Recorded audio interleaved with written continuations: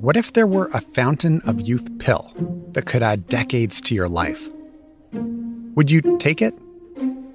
Unlocking the Fountain is a podcast about the mysteries of aging and the scientific quest to slow, stop, or even reverse it. When do you think we're going to have the first 150-year-old? I think that person's already alive. Unlocking the Fountain. Available now on CBC Listen or wherever you get your podcasts. This is a CBC podcast.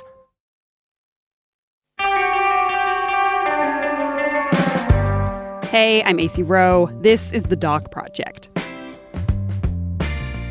There's this classic modern documentary. It's called The Queen of Versailles. If you haven't seen it, for one, do so. It's about this grotesquely wealthy American family. The film follows Jackie and David Siegel, billionaire owners of Westgate Resorts, what was, back in the mid-2000s, the largest timeshare company in the world. The doc had a simple premise, a view into the lives of the 1%. Follow this family, see inside their wealth as they build their very own Versailles in Florida. So the doc makers start filming. Then, 2008 happens, the Great Recession, and this family is hit. Their timeshare chain suffers. Their wealth plummets. I mean, let's be serious here. They're still richer than just about everybody else, but it's all very dramatic. The doc ends up being this fascinating look at the cynicism of the American dream through this one family in the midst of an economic crisis. The doc makers didn't plan it, but they follow all of it. That's the thing about making documentaries. We work so far out, months in advance, that while we're in the middle of a story, things change. Sometimes the whole world changes.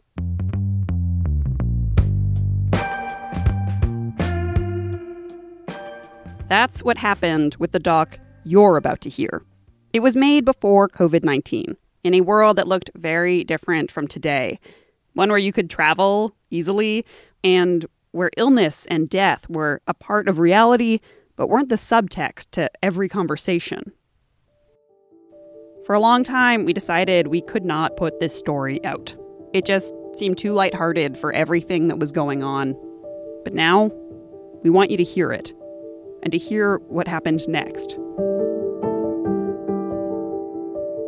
Eva Voinigescu is a journalist based in Toronto. Like so many Canadians, Eva was not born here, and she straddles two cultures. In her case, Canadian and Romanian, which means she sees the eccentricities of both. The big one in Romania is how people deal with death. In Romania, people are really open about it. More open than an open casket. If that joke wasn't for you, you will not like this story. But Eva, having grown up in Canada, she was really struck by this openness, this seeming obsession with death and planning for it.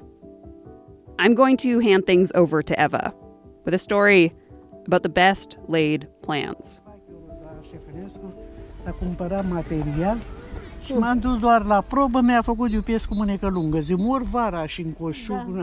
My grandparents live in Craiova, Romania. I'm out for a walk in the botanical gardens there with my grandmas and my mom. Her mom is describing the outfit she had a seamstress make some years ago. She says she's not sure that it fits now that she's gained weight. That's what happens, says my other grandma, my dad's mom. We just don't exercise like we should anymore. I ask my grandma if she's tried on her outfit since she had it made. She says no, that it's just there, ready for when she needs it. And when exactly will she need it? Well, never in her lifetime. Because this outfit, it's for her burial.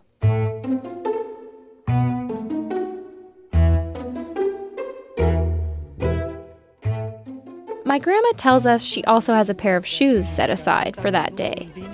She bought them in Canada years ago.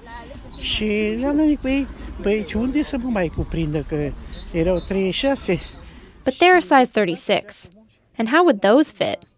She seems baffled as to how her feet could ever have been so small.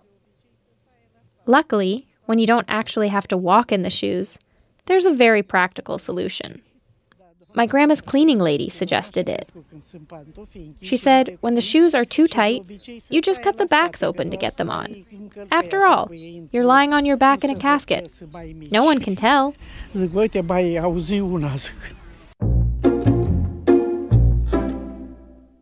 This is just one of the very strange, yet everyday conversations I have with my grandmas when I visit Romania.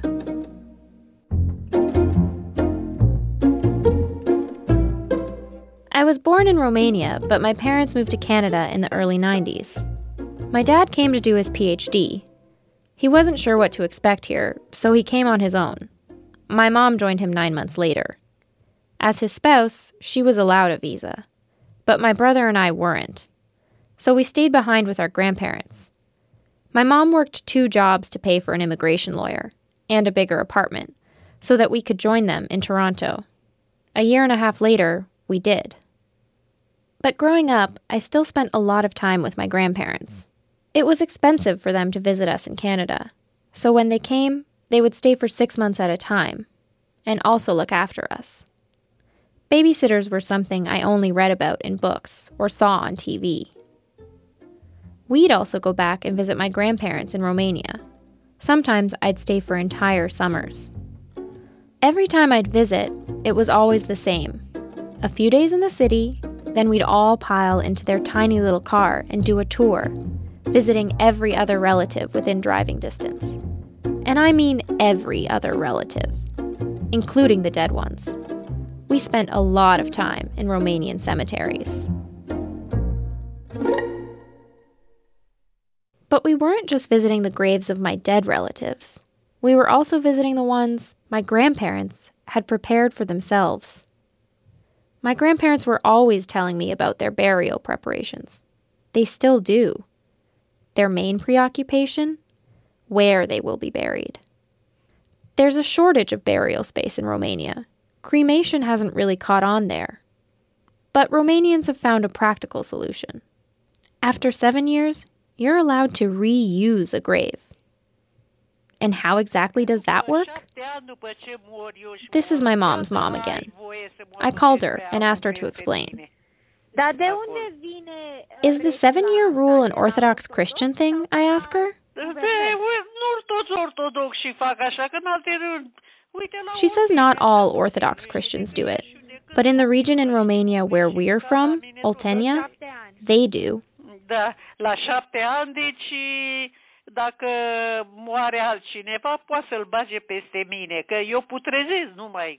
She says, after 7 years, if somebody dies, you can bury them on top of me, because I'll have decomposed.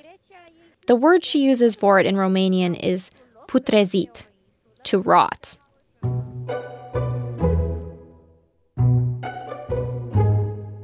But what about the bones of the grave's previous occupant? Well, apparently, you could just scoop them up and put them in a smaller box at the foot of the grave, in effect, sharing the grave, ideally with another member of your family. My grandparents' grave has been ready for more than 20 years. There's a headstone with a photo of them on a ceramic tile. There's even an inscription with their names and dates of birth. Everything up and ready to go, except their date of death. It's been ready so long, in fact, that it started to fall apart. On a recent visit back, my mom and I were in a store buying shampoo when she remembered that we needed to find super glue so she could stick my grandparents' photo back onto their headstone. But here's where my grandparents' planning takes things to a whole other level. This grave that's falling apart, it's not their only one. In fact, they have 2 more plots, one in each of their hometowns. They got the first one when my grandpa was diagnosed with cancer in 1997. It's in the village where my grandma grew up. Her second cousin is a priest there, and the plot is right next to his. Apparently, this makes it prime real estate, because the site will be well cared for. But once, while my grandma was visiting us in Canada, my grandpa went ahead and prepped a headstone for the 2 of them, without my grandma's input. She loves telling the story. Și eu când am fost în Canada, el s-a apucat și a făcut cruce și nu-mi place nici poza, nici ce a scris, știi? My grandpa had chosen a photo of the two of them for the tile that's glued to the headstone. My grandma was outraged. First of all, it's an ugly photo, she says. Constantina. And he wrote, "Here rests Ștefănescu Ion and Tanța." My name isn't Tanța, it's Constantina. Tanța is a nickname for Constantina, but my grandma really hates it. She sees it as common, lacking in class. My mom chimes in. Big mistake. Big mistake, she says. And the third grave? That's in my grandpa's home village, in the same plot as his parents are buried. That came about after my grandparents had a fight. My grandpa was apparently so mad that he had a new headstone made there, just for him. My grandma's not on it at all. These days, though, it will likely be my grandma who decides where my grandpa is laid to rest. He has advanced Alzheimer's and moved into a senior's home last year. On my last trip to Romania, my grandma showed my mom and me the clothes Grandpa put aside for his burial. Ăsta a fost cel mai frumos. She's showing us the suit he wanted to be buried in, and the underwear and socks and shirt she's put aside. You can hear my mom mmming in the background, subdued. She says she doesn't think my grandpa chose that suit.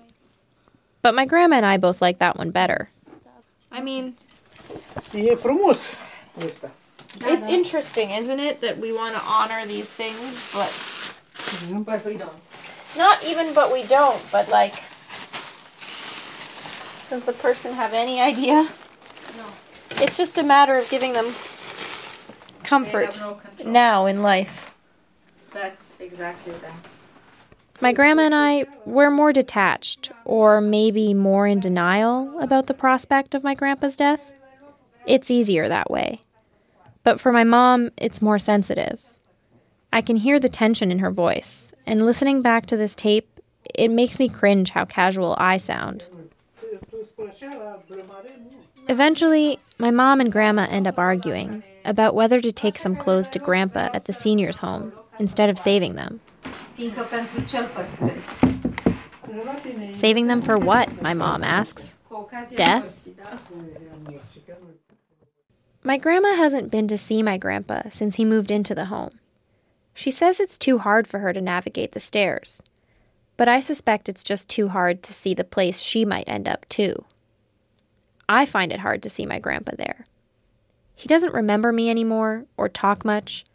It's hard to know how he's really doing. I understand why my grandma would want to avoid that. But my mom, she goes to visit my grandpa every day while we're there.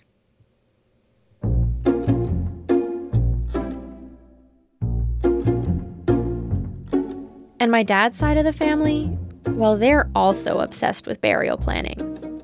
My dad's mom, she's been working on her plans for more than 30 years, since around the time I was born. Deci când eu am avut un an.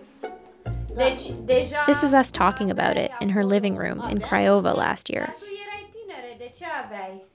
Păi așa am vrut să am loc, că e bine să le iei din timp. Grandma's grave first belonged to her in-laws. When my step-grandpa died, Grandma buried him in the same grave as his parents. Then not long after, Grandma buried her mom there too. She says it's easier to visit just one grave. Socrii mei.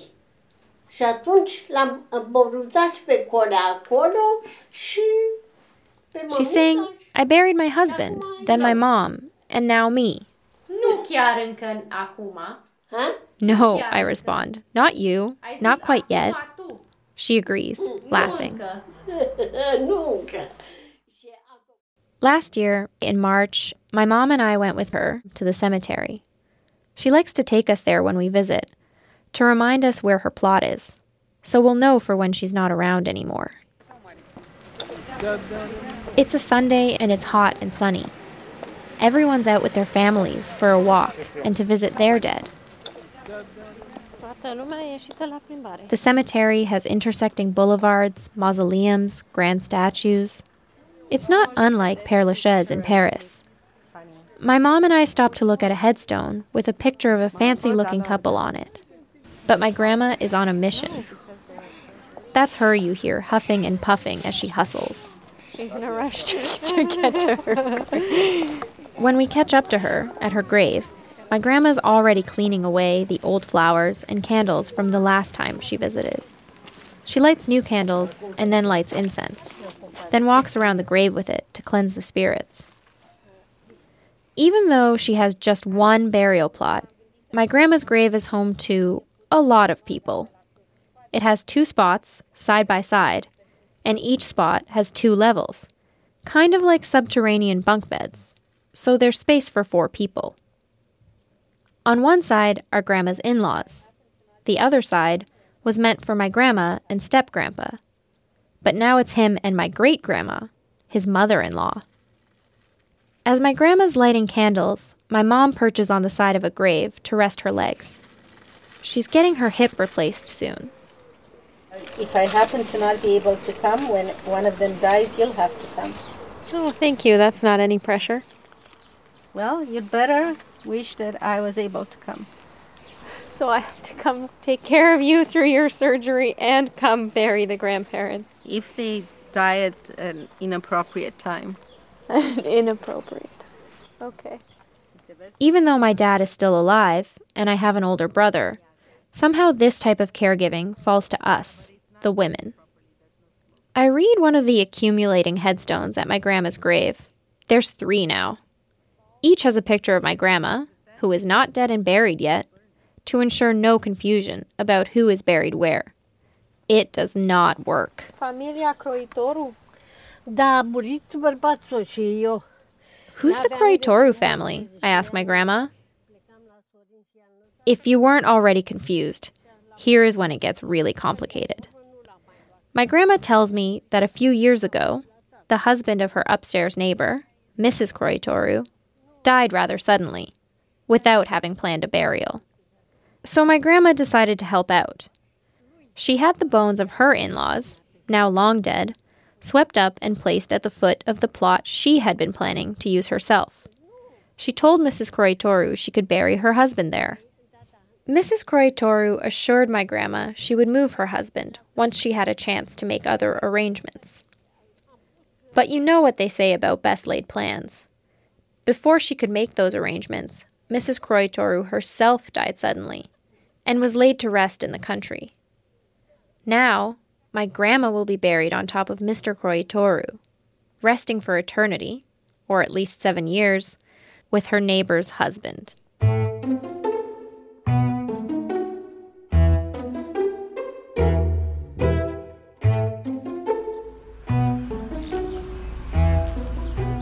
Romania is a very religious country. You can see it in the sheer number of churches. You can hear it walking by them on a Sunday. The services are played over loudspeakers outside for people who don't fit inside the churches. The regularity with which death comes up in conversation in Romania is definitely different from what I'm used to in Canada. But it lets me learn more about the culture I come from, which is good, because these traditions, they probably won't live on in my family. You see, my parents, they don't seem to be following in their parents' footsteps. They don't have any plans. No grave sites, no crosses, no tiles, no nothing. Not even the most basic thing that most adults have, a will. Which leaves me in a tricky situation, especially since my mom lives in the US. My parents are still married, but they live in different countries, because my mom moved for work. If one of them were to die suddenly, I don't really know what their final wishes are, or how I would cope with the complications. I call up my mom and ask her why she and Dad don't have any plans. I was talking about this with Dad yesterday, and he's like, if you get a will, it's like you're asking for it. It's like you're jinxing yourself and you're going to die just because you prepared a will. This is so funny because I never talked to him about death, but it's amazing how he feels just like me. You know, I feel the exact same thing.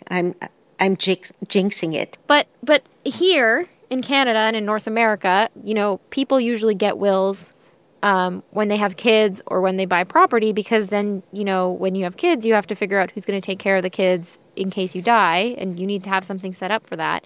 You and Dad have this misconception that if you die, all your stuff is automatically going to go to your spouse or your kids. But if you don't have a will, the government gets involved and the process is a lot more complicated. And not only that, but you guys don't even have a simple situation, right? You have assets in multiple countries. I realize, Eva, in all honesty, we are both very inconsiderate. And we're also both very ignorant of all the complications that you guys would have to be put through. And that's maybe because we haven't gone through this experience with our own parents. So actually, I spoke to a lawyer once, and when I explained the situation, that I have property both in California and in Canada, she said, well, I'm sorry, I can't help you. This is complicated. These international situations are very complicated. You'll have to talk to a lawyer who specializes. And I didn't even mention Romania to her. So I had this thought that maybe the easiest way to deal with that is to just have a will for each country where I have property.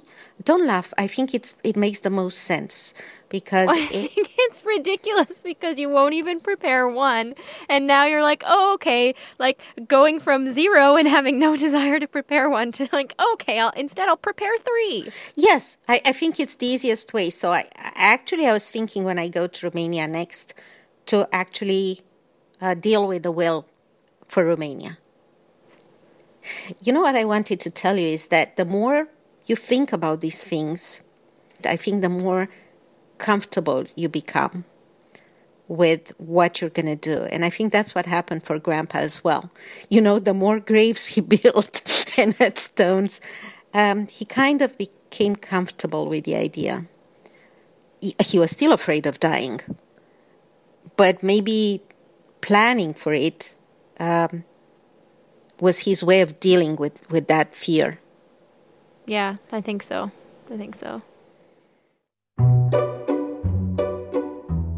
After our call, I'm cautiously optimistic that my mom is going to put something down on paper, formally, with the lawyer. And I think it's because of all the talking we've been doing about my grandparents' plans. Talking and laughing about their plans also helps me manage my fear of them dying. At least most of the time. My grandparents played such a huge role in raising me. Every time I get a call from my parents, I worry that it's going to be that call. The one that tells me one of my grandparents is no longer here. I've never actually had anyone close to me die, and I don't know whether all this talk will make that reality any easier.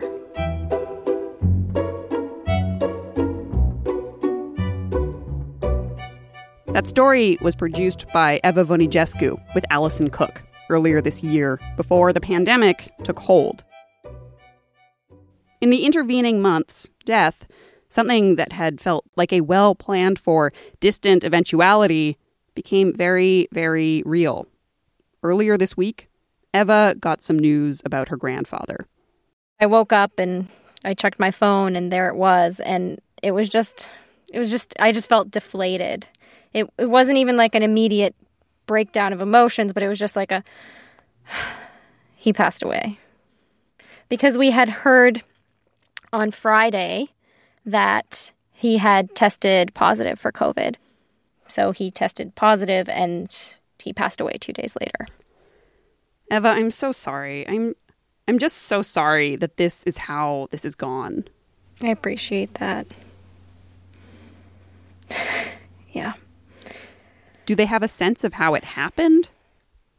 Yeah, so my grandfather's been living in a assisted living facility for just about a year now, but it seems that it got in through some of the caregivers, though even the patients themselves were occasionally leaving to go get tests at the hospital and not being quarantined when they came back. So who knows exactly how it came.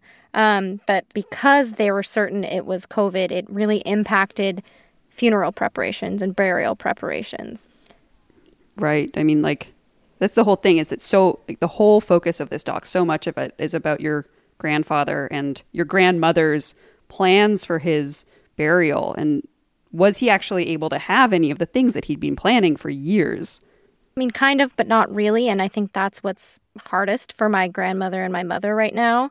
My mom keeps saying how he was so concerned with how the burial would look, what people would say, who would be there. And because it was COVID, he wasn't allowed to have a church service, so they weren't allowed to bring the casket into the church. They buried him right away, less than 24 hours later. And the priest was there to conduct the ceremony at his gravesite, but there wasn't anybody else there. There was my grandmother's great niece, and there were the men who were actually there to help lower the casket into the grave, and that was it. And they were actually in like full white, they're not full hazmat suits, but they're just like full head-to-toe suits and masks. They looked like astronauts or weird aliens. My mom sent me a video that my grandma's niece had sent. It's not what you imagine a funeral or a burial to be. It felt like something out of a sci-fi novel. And it was just startling. So, he still got he's buried where he was supposed to be buried. There was a priest at the burial, but there's a whole slew of traditions around burials where you bring this sort of dish called koliva that is a traditional dish that is used to commemorate someone's passing, and you disperse it to the people at the funeral, and they weren't able to do that. So there's a picture of the koliva there on the gravesite next to him. They still bought it. They still sort of did you bless it and you cross the food before you eat it. They did that, but it's just, there's nobody there to eat it. Things like that are very bizarre. How is your grandmother doing? She's taking it hard, which I think my mom is a little surprised, and even my grandma seems a little surprised, but I'm not all that surprised. I felt that all of her distancing from it was just a protection mechanism. And she wasn't able to go to the gravesite. Her niece was going to take her there, but she had a little episode of her own. I think it was part shock, part, I don't know, high blood pressure. And they decided to leave her at home just to be safe. Oh, wow. That must have been so stressful for her not to be there. Yeah, they made these plans together. And even though, they had their differences, I think it was important for her to see them out. And also important for her because I'm assuming here, but I can only assume that it also makes her think about how things might not go as planned for her. And I can see why that would be very stressful. Yeah. So much of this story is about, the various ways we're trying to tame death. And in this case, by planning for it. And given what's happened, what do you make of that now? This attempt to plan for it or to manage it? Do you think that's worked for them at all? It doesn't seem to have worked all that. The planning didn't go as planned, and my mom feels like she's let him down. So I don't know.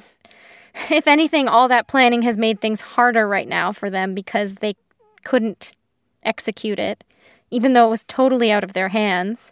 And it leaves them with this guilt about not having executed it as my grandfather would have liked. I keep telling my mom that, we'll do what we can where we are.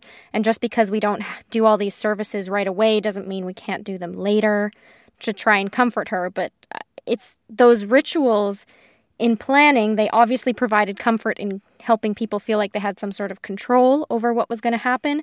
But then they also provide comfort for the family afterwards in assuring themselves that they've done what this person's wishes were. And one of the things that she's struggling with the most is the fact that, he wanted people there and people weren't able to be there. And he was worried about whether people would think about him and come light candles for him.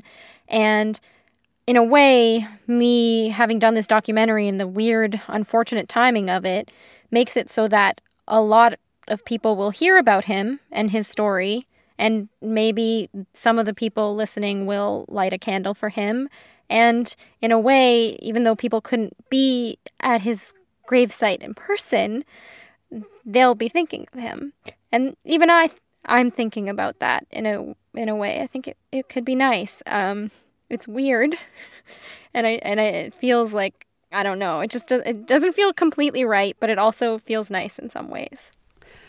Oh, Eva. These funerals and burial preparations are not like, they're not really, they're definitely not just about the person getting buried. They're for the rest of us. They're for you and your mom and for everyone who wants to grieve. And it seems like that process, that grieving process, the planned grieving has been interrupted by how things have gone. So, I mean, the idea of everyone lighting candles, I think, is really lovely. And yeah, it seems like you're grappling with how you're going to grieve, how you and your mother are going to grieve from afar when all the plans have been uprooted. Yeah. Yeah. And how we can grieve as a family, even though, half the family is in Romania and half of it is here. But in the end, I feel like I'm happy to be able to honor him by talking about him in this way. I mean, take care of yourself. Thank you. And, hug your family that you can. E-hug your family. Keep them close. E-hug your family. Yes. Yeah. I'll talk to you later. Take care. Bye. Eva Voinigescu. The photos Eva just described of her grandfather's burial, she wanted to share those with you so you can see what she's talking about. They're on our website, cbc.ca/docproject. And if you do light a candle for Jan Stefanescu, Eva's grandfather, we'd love for you to let us know. Share a photo with us. The best way is probably on Facebook, so we can share them with Eva and her mom. You can find us on Facebook at The Doc Project. Coming up after the break, a story about the rituals that help us through.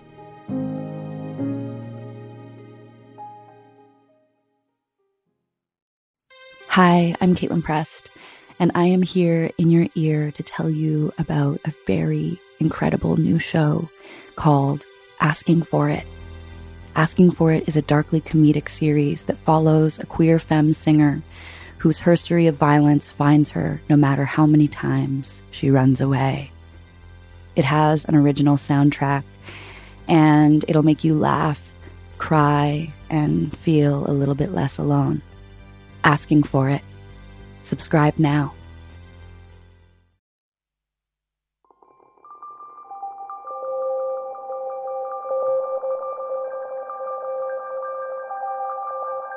Christy Thompson grew up in small-town BC with her older brother and her dad. Her mom left them when Christy was just 3 and her brother Kelly was 6. I think I had a lot of anxiety as a child and fear of that people can leave, and that my mother could leave meant my father could leave. So I always really stuck close to his side. Growing up, Christy was happy to stay home, safe and cozy. But Kelly, he would go out exploring, climbing trees, getting into mischief, and then he'd come back and drag Christy along out of her shell to show her all the things he'd discovered.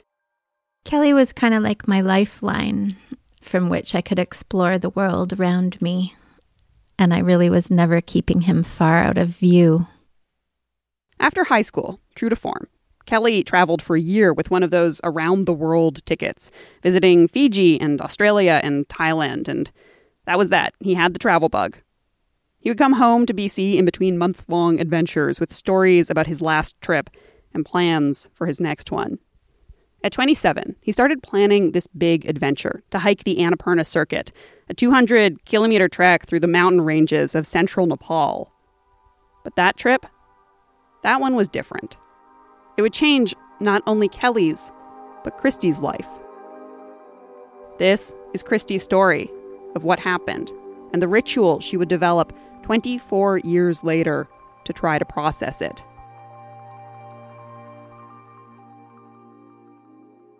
So Kelly was going to go to Thailand for a few weeks before heading to Nepal. And I was about to fly across the country to go to art school in Nova Scotia. I remember one of our last in-person conversations, and he was telling me how brave I was because I was moving away from home, and he really felt like that was something that he could never do, which I thought was really funny because he was leaving home all the time. But I think he was also very attached to family and friends. And I felt like I needed to break that attachment a little bit and see who I was outside of our family. That was one of the last conversations I remember having. And then I flew off to school. And then a month or so later, he flew off to Thailand and then Nepal.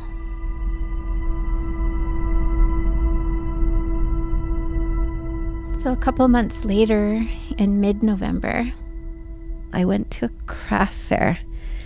And a friend of mine introduced me to this man who was wearing this beautiful hat. And I said, wow, that's so beautiful. And he said, oh, it's from Nepal. And I said, oh, that's so interesting. My brother is going to be there. And he said, oh, have you heard about this landslide on the Annapurna circuit? And I said, oh, that's awful. And had this welling of emotion, but Kelly wasn't supposed to be in Nepal yet. And I left that craft fair and I went home. And then I think it was a couple of weeks later, I came home to a couple of messages on my answering machine. And I could tell in my dad's voice that something was wrong. And so I phoned him. He asked me if anyone was with me, and I said no. And he told me to get someone, and I said no, just tell me. And he told me that my brother was missing. My dad had just gotten home, and the police, Interpol, like international police, had arrived at his door and told him that there'd been a freak storm that had come through and there'd been a landslide. The Canadian consulate had a passport and stuff of Kelly's, of my brother's, and it was very confusing there at the time because there'd been a lot of deaths and because there was other Canadians missing, and he could potentially still be alive and lost, or we just didn't know. And I just thought of Kelly and how he was such a good mountaineer, and that if anyone could survive something, it would be him. My dad is very much a person of action and would not sit still. And so we decided that we were going there to search for Kelly.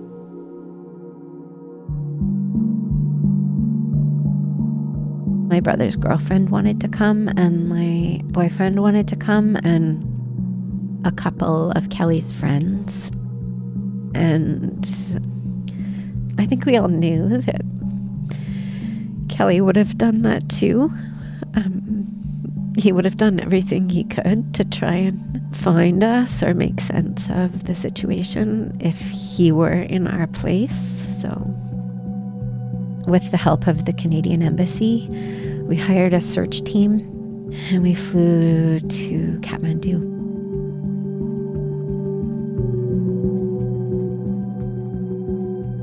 So by now it's almost 3 weeks after the landslide, and one of our first stops was the Canadian Embassy. We were taken up onto the rooftop, and walking up the stairs onto the roof, it took my breath away. It was covered in belongings, things that had been found in the slide area. So everything was very muddy, and there was backpacks and clothing and Ziploc bags full of film from cameras and boots. And so we just started sifting through the objects, and we found a lot of Kelly's belongings. So we had this pile of mud encrusted things, and a lot of our hope really diminished at that point. How these objects, these inanimate things could survive, and yet the thing that was most important was potentially gone, and that being Kelly, this human that we all loved so much.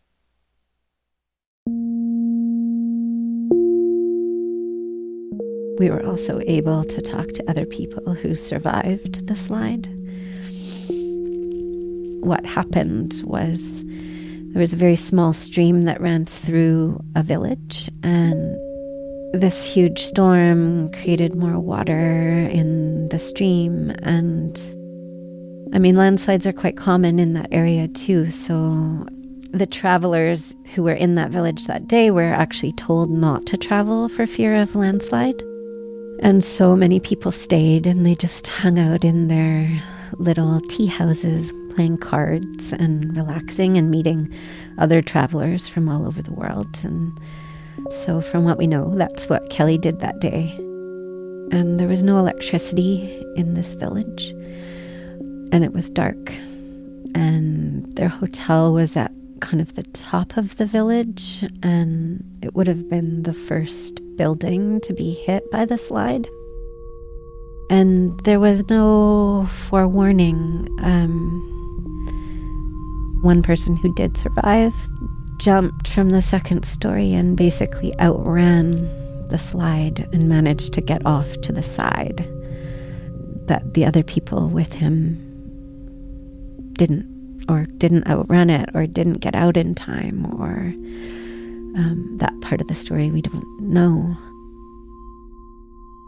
In my mind, I always think Kelly would have been trying to help everyone else get out. So he would have been making sure that everyone else was up and trying to help them get out as well. That's one story I tell myself. Another story I tell myself is there was lots of pot in that area, and they were probably all really stoned. And he was probably just laughing in his bed. But these are all just stories that I make up.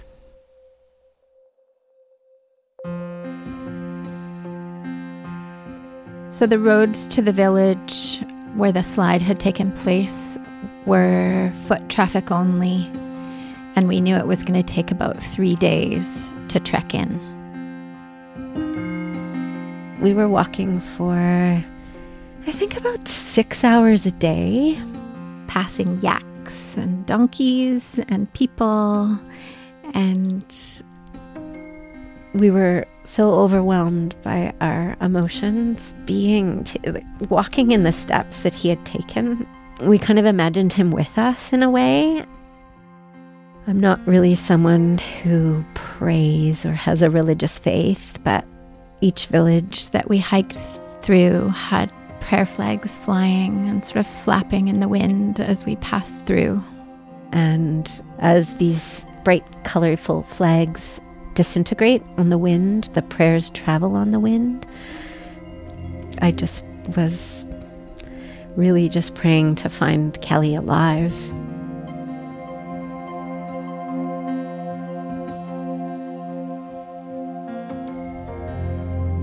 We eventually arrived at this beautiful gateway that led to the village. So if you imagine a very tall mountain with a stream running down from it through the center of a little village, and there were huge boulders. It was part of the mountain that came down through the force of the water and the rain and the stones and the mud, and the slide just ripped through the center and cleared everything out through the center of the village, which was these tea houses where people were staying, and then everything on either side remained intact. So there was people inches from the slide who survived. But if you were in the wrong place, the chance of survival was very, very small. I remember forming a human chain between us and all the villagers and walking very, very slowly. And we just scanned the land. And in doing that walk, we also really saw the massiveness of these boulders that had now sort of taken the place of buildings. And it just really hit us, just the magnitude and the power, I think the physical power. That's when it became very real that Kelly was gone. I remember seeing a bloated carcass of an animal, a cow or something, and it was sticking up out of the earth. And at that point, just thinking that I didn't want to find anything. It was easier to imagine that Kelly was just buried there. I wrote to Kelly in my journal that night that we didn't find you, but I felt you everywhere.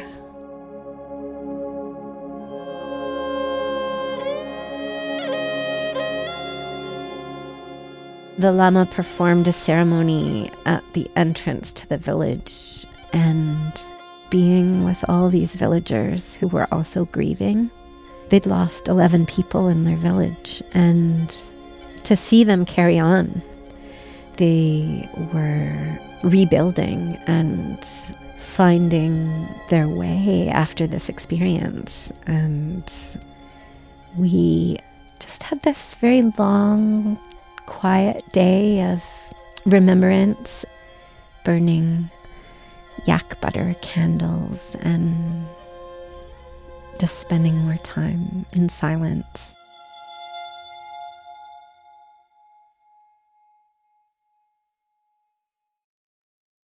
Leaving the mountain and leaving Nepal was hard because it also meant leaving Kelly, leaving his body behind, and having no physical body to mourn made it harder to integrate the loss and believe that he was actually gone. So grief was a hard thing to navigate. Was I still a sister? Was I an only child? Who was I without my brother, who had always been by my side? I was studying ceramics, but I would look out the window of the ceramics building over at the weaving department across the road and just was very pulled, sort of emotionally pulled over to the weaving department. And I ended up enrolling in courses. And I would say weaving takes time and focus and concentration, and that really grounded me and offered me little breaks from the intensity of my feelings of grief and loss, moments of calm in that storm.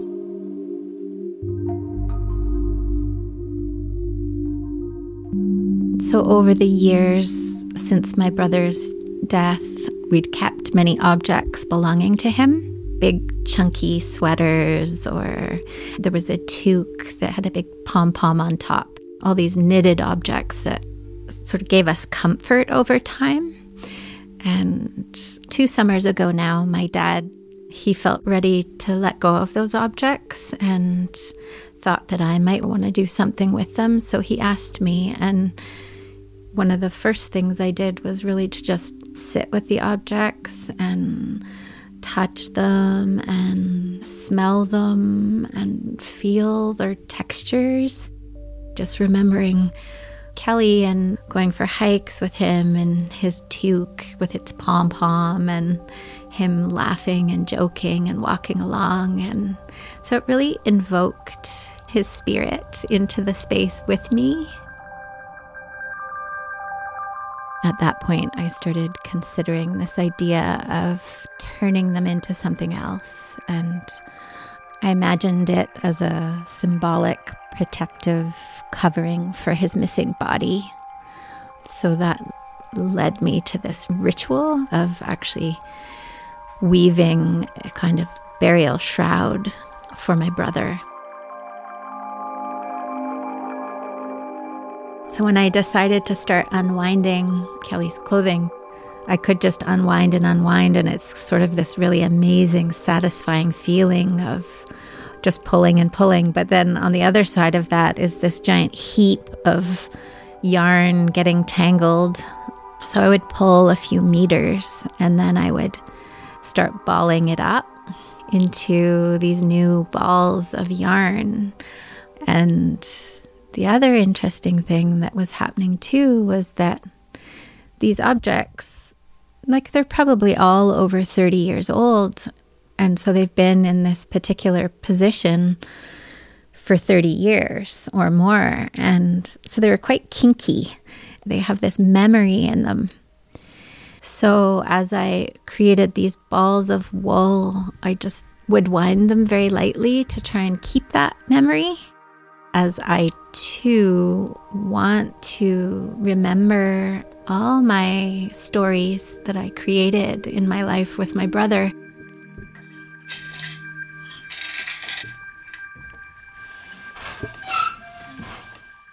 When I was ready to start weaving, I pushed my bed over to one side of the room and I set up my floor loom. It almost, like, if you almost picture a piano or an organ. So as I press down on the foot pedals, it raises different threads. So you can shoot this little wooden boat called a shuttle across the horizontal, and that has your yarn in it. And then you repeat that, changing your feet. And in doing that, then you slowly, you're creating your fabric.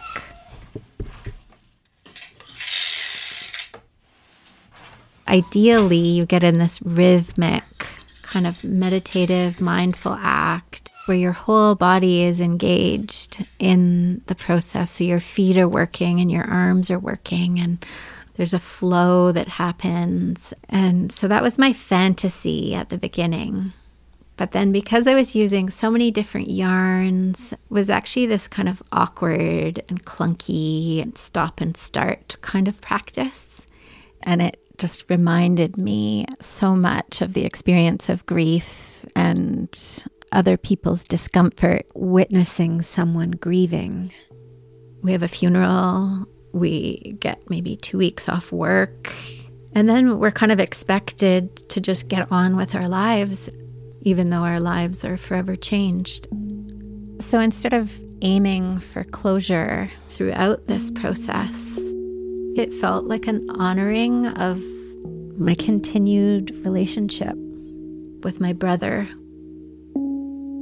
Sometimes while I was weaving, I would just lean over the loom and press my cheek into the weave, and it really felt like a shoulder to rest on.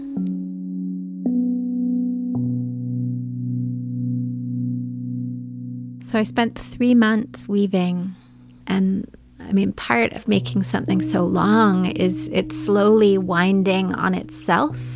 It was like I would make it and I would see it for a while, and then it would get rolled up on itself and it would disappear at my knees. So as I came closer to the end, I was getting kind of excited to see what I'd been making all this time. So there was 180 threads that were tied onto the loom. And so I slowly tied off each of those knots and took the weaving off the loom, meter after meter after meter, until the 5 meters were in a big pile on the floor. And I just kind of picked it all up and sat down on the floor and put it in my lap and felt the weight of it and looked at it as a whole for the first time. And it was really so beautiful and I could see traces of the original sweater and toque in their shades of creams and browns that were running throughout this new fabric. And depending on how tightly or loosely I'd woven on a given day or in a given moment, it meant that some areas, like if you hold it up to the window, there's a lot more light that comes through it. It's like luminous, and you see a lot more of the greens and the yellows. And then in some spots where it's very densely packed, very little light can come through. Kind of like grief. Sometimes it just feels so heavy and that there is no more light.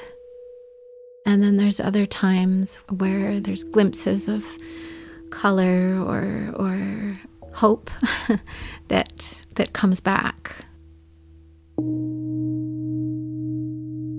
I rolled it up in sort of a tube, and I let myself sleep with this tube beside me and kind of just wrap my arms around it. And then I didn't need it anymore beside me. But now it's on our couch, and we crawl under it, and we get all tangled in it. And my daughter is often taking the long tassel-y bits, and she likes to braid them and just kind of run her fingers through them. It's almost like hair, like long, long hair. And so it's very much incorporated into our home now and in our daily lives.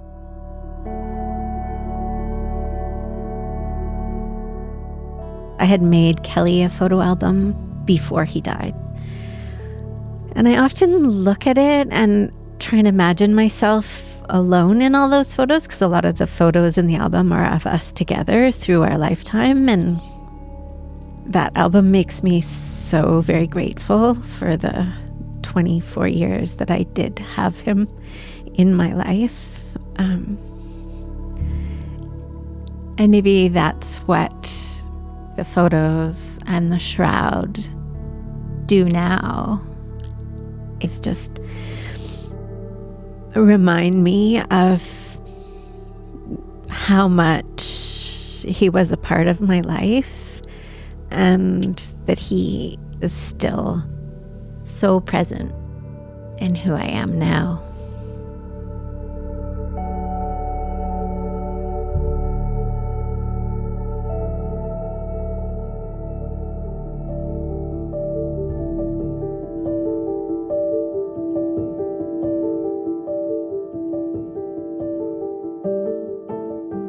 That doc was produced by Mira Burtwin-Tonic. It was edited by Allison Cook. Special thanks to Christian Carrière for one of the sounds used in that story. On our website, you can see photos of Christy and Kelly together as kids, and of the shroud itself that she spent months making for him. You can find all of that at cbc.ca/docproject. Please, as always, before you go, take a moment to rate and review us wherever you're listening, if you can. The Doc Project is produced by Allison Cook, Julia Poggle, Mira Burtwin-Tonic, Tanera McLean, Kevin Ball, Mark Apollonio, and me. Althea Manasan is our digital producer. Our senior producer is Jennifer Warren, and our executive producer is Joan Melanson. I'm AC Rowe. Thanks for listening.